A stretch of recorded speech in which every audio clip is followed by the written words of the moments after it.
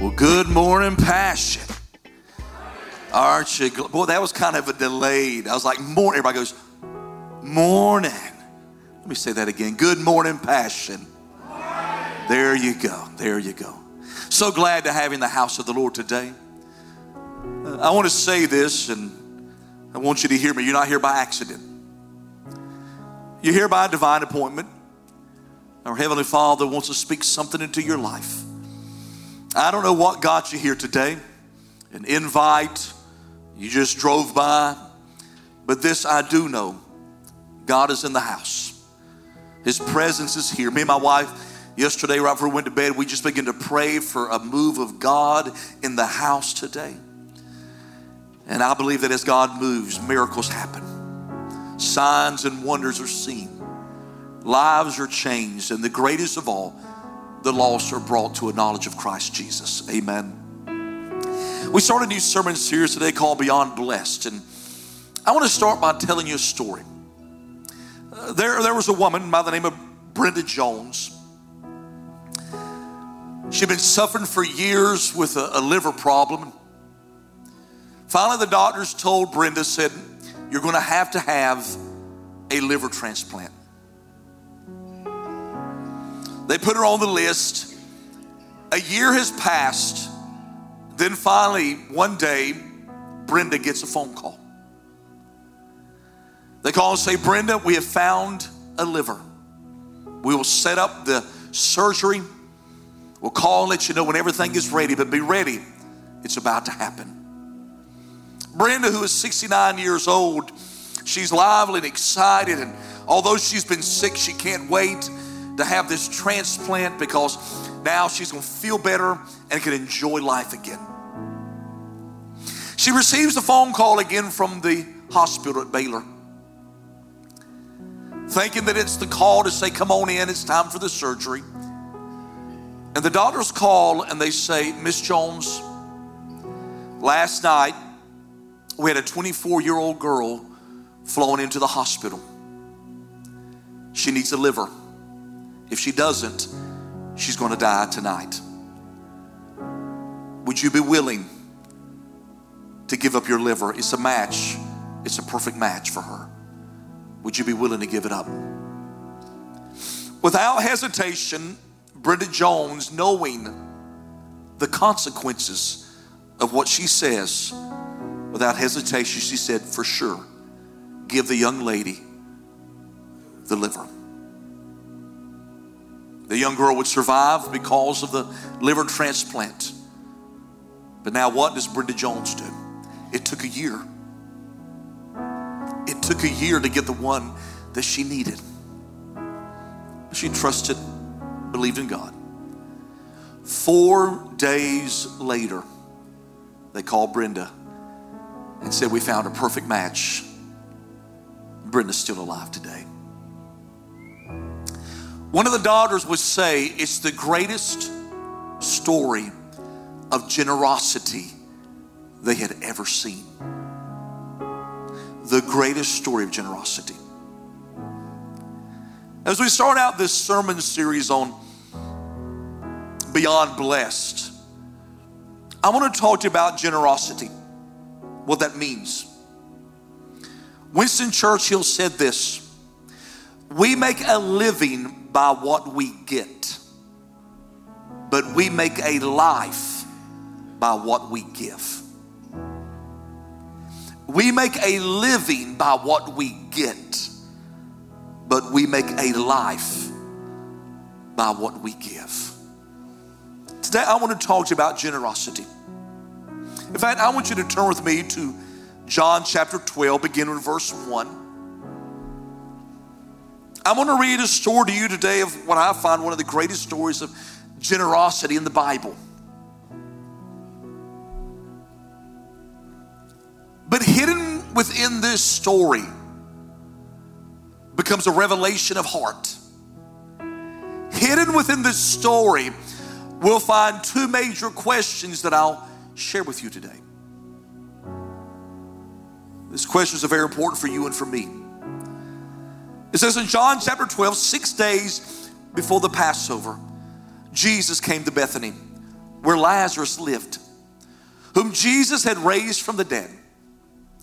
Here a dinner was given in Jesus' honor. Martha served, while Lazarus was among those reclining at the table with him. Then Mary took about a pint of pure nard, an expensive perfume. She poured it on Jesus' feet and wiped his feet with her hair. And the house was filled with the fragrance of the perfume. But one of his disciples, Judas Iscariot, who was later to betray him, objected. Why wasn't this perfume sold and the money given to the poor? It was worth a year's wages. He did not say this because he cared about the poor, but because he was a thief. As the keeper of the money bag, he used to help himself to what was put into it.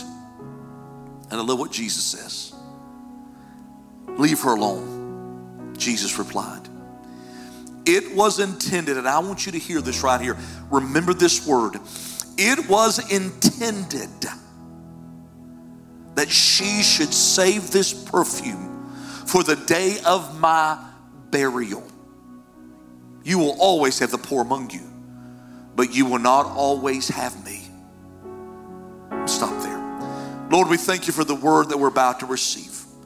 And God, I pray that every heart and every mind to be open to receive, God, what you've got in store. And Lord, let not one leave this house the same way that they came, but let them be blessed by your word and your presence in Jesus' name. Amen and amen. To give you a little background of the story, Jesus has come to a dinner to honor his name. We don't know why, but from the very beginning, we think most likely to honor Jesus for raising Lazarus from the dead. That's a pretty cool party, isn't it? Amen. What do you bring to that party? I don't know what kind of food you bring. I don't know what kind of gifts you bring. I don't know what kind of decorations you put up. But they have a party to honor Jesus. To kind of set the story, if you were to walk into the room with me right now, if you look over toward the kitchen area, you'd see Martha. She's working hard because that's what Martha does. She's over there working hard, getting everything prepared and everything ready. The Bible says that Lazarus is over there reclining. Now, he's not in a lazy boy, but he is over there kind of reclining. Why? Because Lazarus probably isn't worrying about life anymore. He's experienced death. He's gone through the worst part that we could imagine, but yet he's all right, and God has delivered him. God has brought him back from the dead, and he's just like, life is easy now. Where's Mary? If you look around the room, you find Mary. Mary's not over there reclining. She's not in the kitchen working. If you look for Mary, you'll find Mary at the bottom of the feet of Jesus. And the Bible says that she takes an alabaster jar of pure, what they call spikenard, and takes this nard, and the Bible says that she literally breaks it open and pours it over the feet of Jesus. She takes her long hair and she begins with that oil to begin to clean and wash the feet of Jesus. There's always a troublemaker in the room, amen?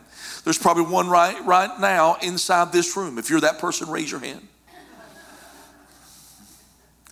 There's always a troublemaker in the room. The sad part is this troublemaker turns out to be one of the disciples, one of the followers of Jesus himself. We all know him, or most of us know who he is. In fact, we make a comment all the time, don't be a Judas. We know what that means. Don't betray me. Don't stab me in the back. Don't do me wrong. And at this moment, what happens is Judas sees that he becomes enraged and he gets upset. He goes, what? Now let me tell you why he becomes upset. The alabaster jar that she just poured on the feet of Jesus was worth what we call about 300 denarius. Now, 300 denarius, let me explain that to you. A denarius was a day's wages. So if you got 300 denarius, what that would mean is with the sabbatical, some of the festivals and other things that would happen throughout the year. In other words, 300 denarius would be equivalent to a year's wages. So in other words, think about that for a moment. In other words, if you take all the money that you made in 1 year and in one setting, in one moment, you in essence do away with it. It's gone.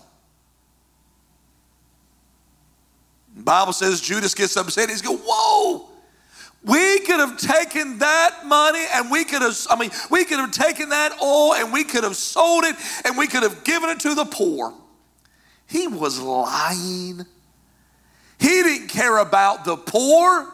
He wasn't worried about the poor. In fact, it tells us straight out in that passage there, what he was concerned about was, well, he had been putting his hand in the money box, the cookie jar.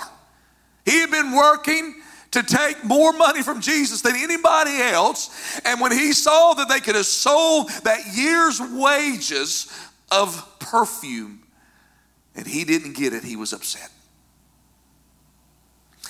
I share this story with you today because in the middle of this story, I want to ask you two questions. Number one, why did Mary give so much? Why did Mary give so much? Here's the second question. Why did Judas protest so much? Why did Judas protest so much? You know, there's different ways we're generous. We're generous with our time, hang out with people, go do things with individuals. We're generous with our time.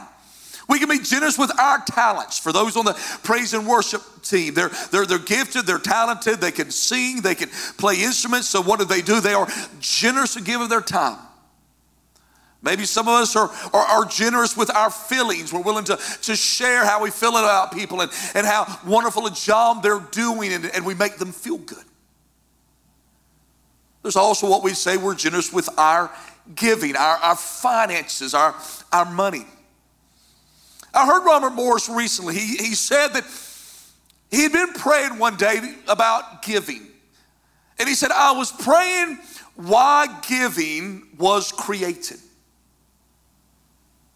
First thought, he said, that came to my mind was, he said, giving was created that we might be a blessing to the kingdom of God and the church and his work. He said, but at that moment when I thought that, I thought to myself, that's not the reason. And at that moment, Robert Morris says this. He said, God didn't create giving for his sake. God created giving for our sake. In fact, let me say something to you today. How many know God doesn't need your money? Amen. He owns a cattle on 1,000 hills. Amen. Not 1,000 cattle. He owns cattle on 1,000 hills. In other words, God got some money, amen. He's doing all right. He's doing all right. He really doesn't need our money. So if God doesn't need our money, but yet God wants us to be generous, and let me stop here because I want to say this many times in the church when we begin to talk about money, some of you start checking out. I don't want to talk about money. Why do we got to talk about giving? Can I tell you why we have to talk about giving? You ready? There are over 2,350 verses in the Bible about money. It's actually the number one topic in the scriptures. Did you know that? In fact, prayer and faith combined only have 500 scriptures. In the parables, 11 of the 39 parables are about money. Half of everything Jesus talked about was about money. So, does that mean Jesus wants your money? No. But he knows you want your money. Amen?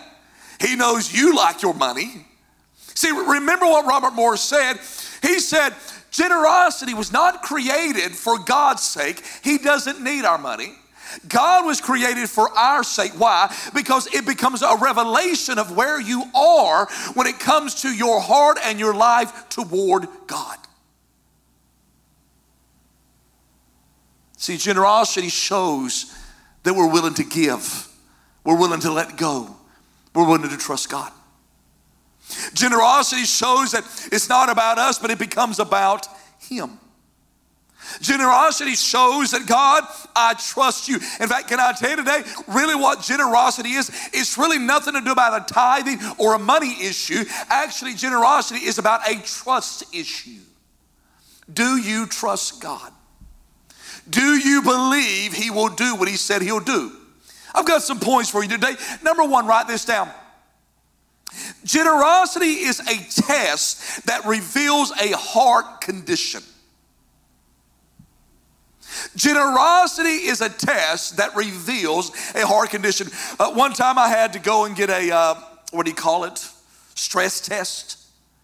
And I don't know why I needed a stress test, because I knew I had stress. I didn't need a test to prove that. But I had been having some problems. I went to the doctor one day and my chest was hurting a little bit and everything. He said, well, I want you to go get a stress test. And I went and got a stress test. And what that stress test was that day, in fact, they put me on this thing where you had to kind of, I think, run up a staircase type thing. And they put me on there, and I'm kind of always an overachiever. So I jumped on there, and I'm just running as fast as I can go. And he's like, Mr. Leggett, slow down. We don't want you to die right here. Then they made me do something where I had to do my head backwards or something like that. In other words, what they're doing is they're giving me a test to reveal whether I have a heart condition. See, that's what generosity becomes. For Mary, in this alabaster jar that she could have sold. In fact, many times during this time, they would have something they would put all their money in so they could one day sell it. She's got this alabaster jar of oil perfume. And in one moment, she goes and she takes that jar and she opens it and she pours it all over the feet of Jesus. Because at that moment, for her and her mind, her heart condition was this: generosity toward her God. God, I'm willing to give you everything.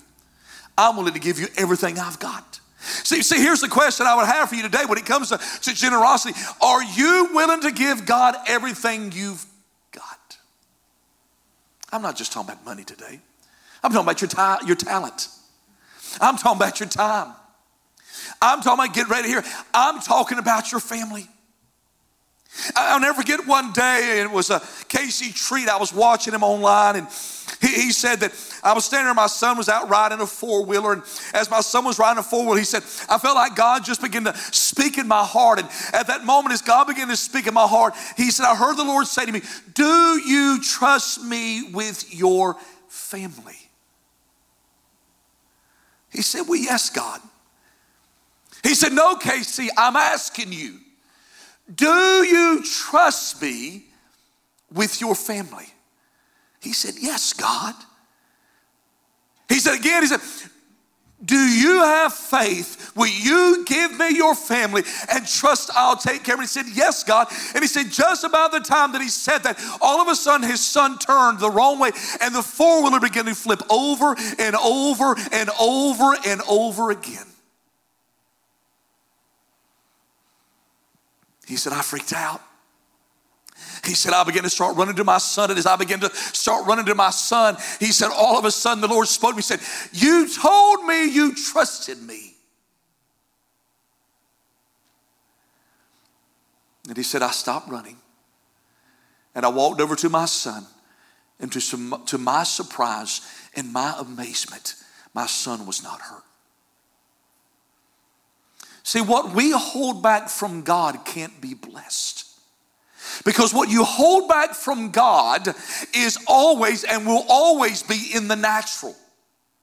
But what you trust God with and give God, then it's got the supernatural anointing and supernatural power over it. And because God can watch over it, can I tell you, God can take care of it. God can bless it. God can do something wonderful with it if you'll give it to him and trust him with it. Amen. See, really, generosity is you willing to let it go and give it to God, because if you'll let it go and give it to God, God will take care of it all.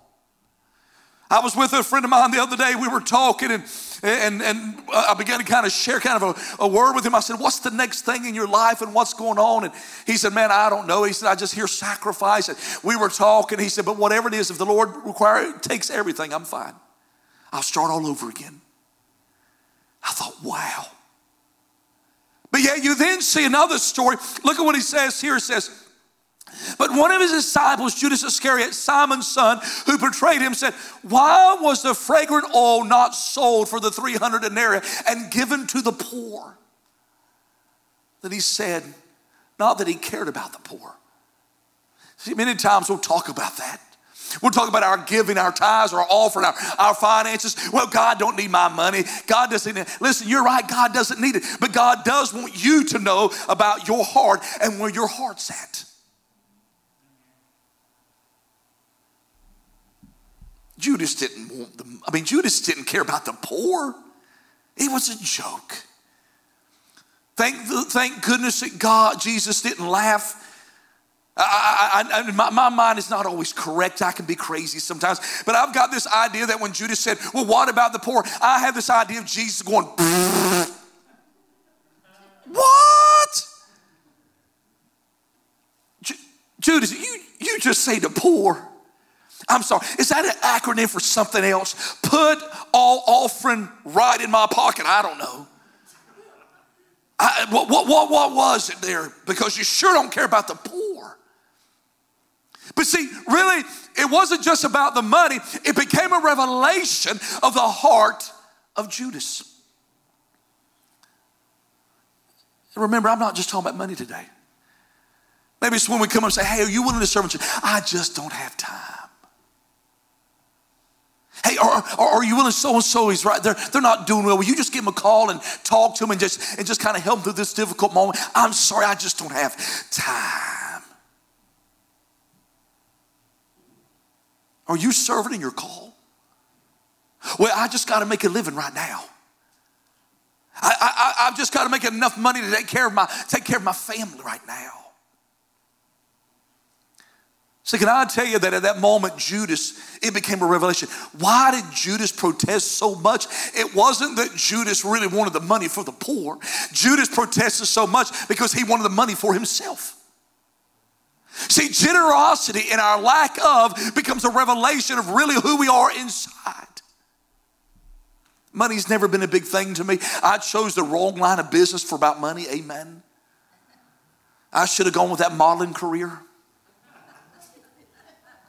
I would have been broke then.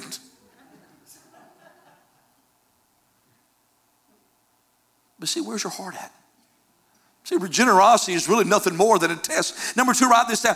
Generosity is an action, not just an acknowledgement. Has somebody ever seen the commercials with the little dogs out in the cold? Do you know what I'm talking about? It's for like PETA or something like that. Yeah, so it makes me cry. Every time those commercials come, that little dog's over outside going, y'all know what I'm talking about? It's the saddest thing. And you know what I'll do? I'll watch the whole, and it's a long commercial. It's a stupid, long commercial. And I'll watch it, I'm like, oh, that little dog. And you know what I do at the end of the commercial? Nothing. To this day, I haven't given one dime to PETA or whatever it's called. I don't know what they're called. I haven't given one dime. I acknowledge somebody needs to help the little puppies. I understand someone needs to help the animal. I get it. I'm not being dismissive. But the problem is I am being dismissive because at the very end, I may have acknowledged the issue or acknowledged the problem or acknowledged what needed to be done. The problem is I never put it to action.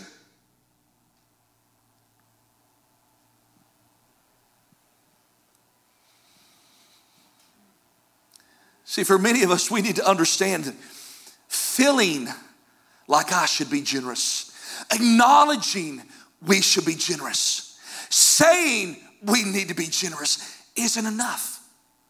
Because what you're really not understanding is generosity becomes that test, that revelation of where your heart is. And if you're not willing to put action to your words, then it doesn't mean a thing.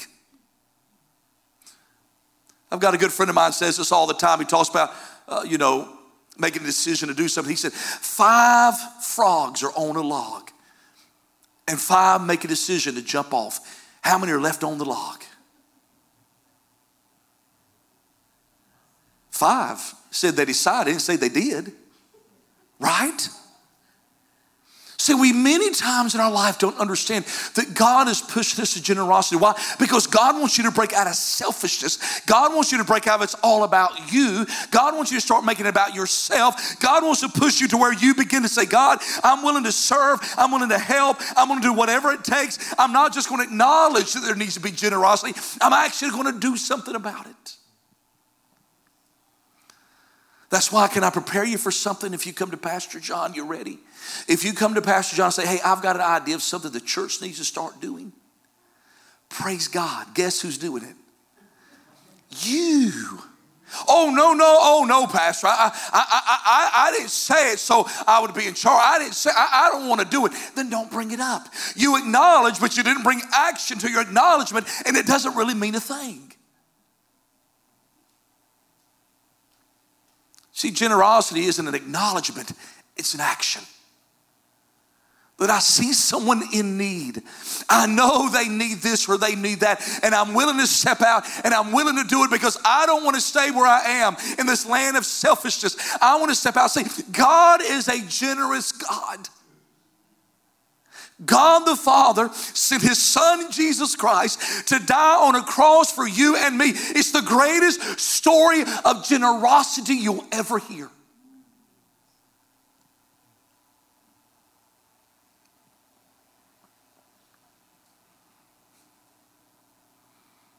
Number 3, generosity is designed to keep generating.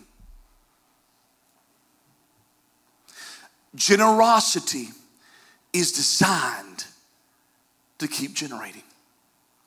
Listen to what he says. But Jesus said, leave her alone. She has kept this day for my burial. For the poor are with you always, but me you do not have. As we look in this story here, and I want you to hear me when I say this, she was destined to do this. It was intended to prepare him for his burial.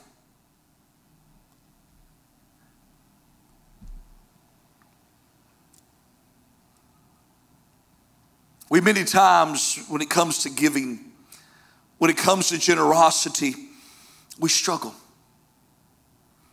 We struggle to give. We struggle to do what God's called us to do. Because in our minds, we don't have to. But see, there's another reason we struggle with generosity. Well, if I can be honest with you, I have a problem with the prosperity movement. I do.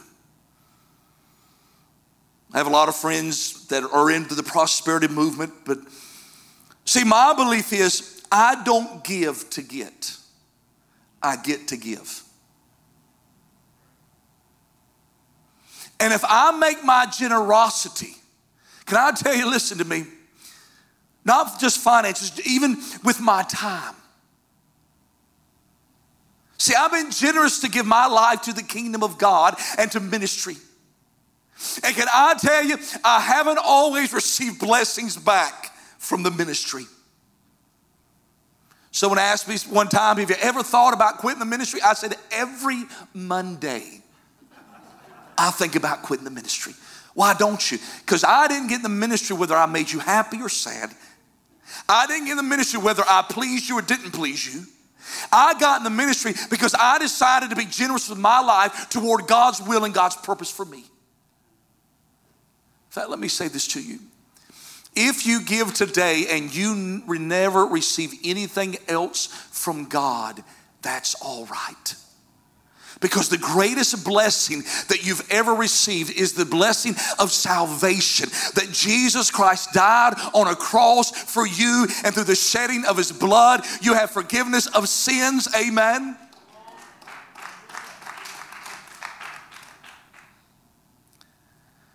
See, the reason I say that is because as we get into this story about generosity,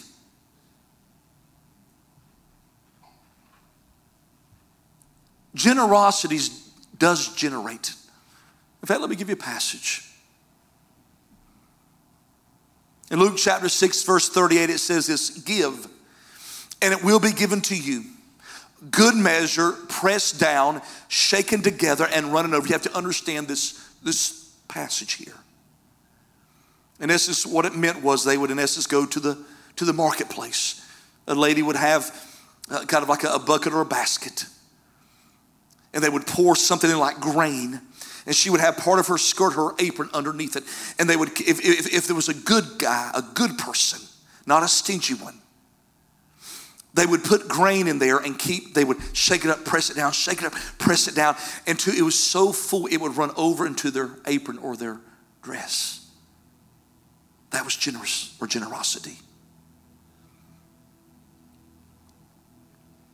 But this is what he says. Give and it will be given to you. Good measure, pressed down, shaken together, and running over. We put into your bosom. For with the same measure that you use, it will be measured back to you. 2 Corinthians says this. But this I say, he who sows sparingly will also reap sparingly. And he who sows bountifully will also reap bountifully. Listen, so let each one give as he purposes in his heart, not grudgingly or of necessity. And I love this. God loves a cheerful giver. I'm not just talking about your money.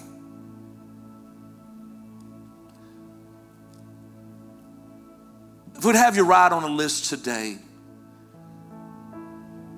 scale 1 to 10, how generous are you with your time?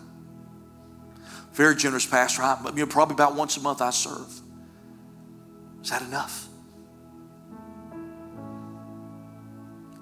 How generous are you with your prayer time? Oh, Pastor, right before I eat, every time I pray. Is that enough?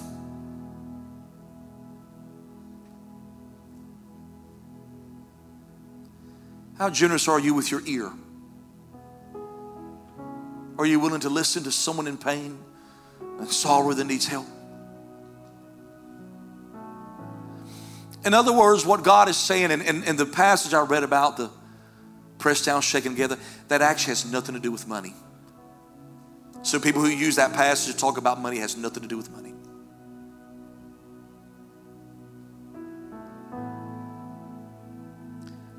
Where you become generous at, God can bless.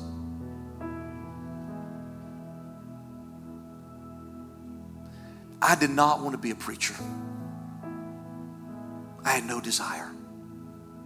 I've been raised in a preacher's home all my life. And I saw the struggles. I had my life planned out and I knew what I wanted to do.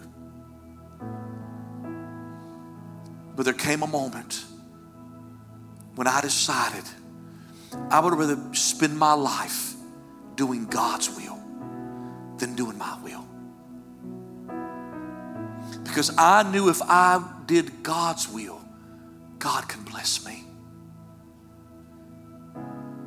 If I give God my finances, He can bless it. Let me say this. Is God going to make you a millionaire? I don't know. I had a guy told me that years ago. God told me He's going to make me a millionaire. I said, you're full of it. That's what I told him. You know why I said that to me? I said, well, what are you going to do? What do you mean? Are you going to school? Are you getting a job? You got a great idea to create, build something? What? No, God's just going to give it to me. I said, no, He's not. I said, you tithing? Well, no, I don't have to give. God will bless. I said, no, He won't. Because what you don't give to God, God cannot bless. But if I give God my life, He can bless it. If I give God my words, He can bless it. If I give God my time, He can bless it. If I give God my family, He can bless them. If I give God everything, then everything in my life will be blessed.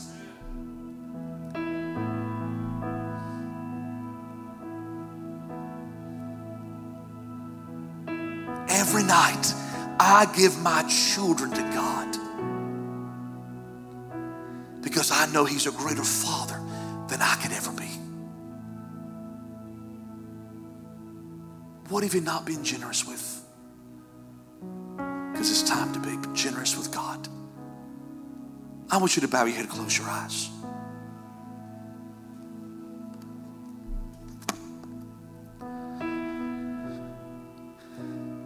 How many have been lacking generosity in your life? I'm not just talking about your finances, but with your prayers, your time, your talents.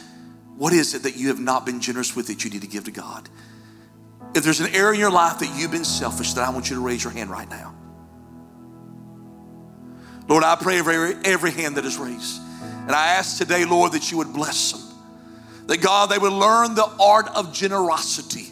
That it becomes a revelation of their heart, a test of their motives. And I pray today, Lord, that they would trust it. Generosity really, Lord, is a test. It's been a privilege to have you join us for this time of ministry. To find more Passion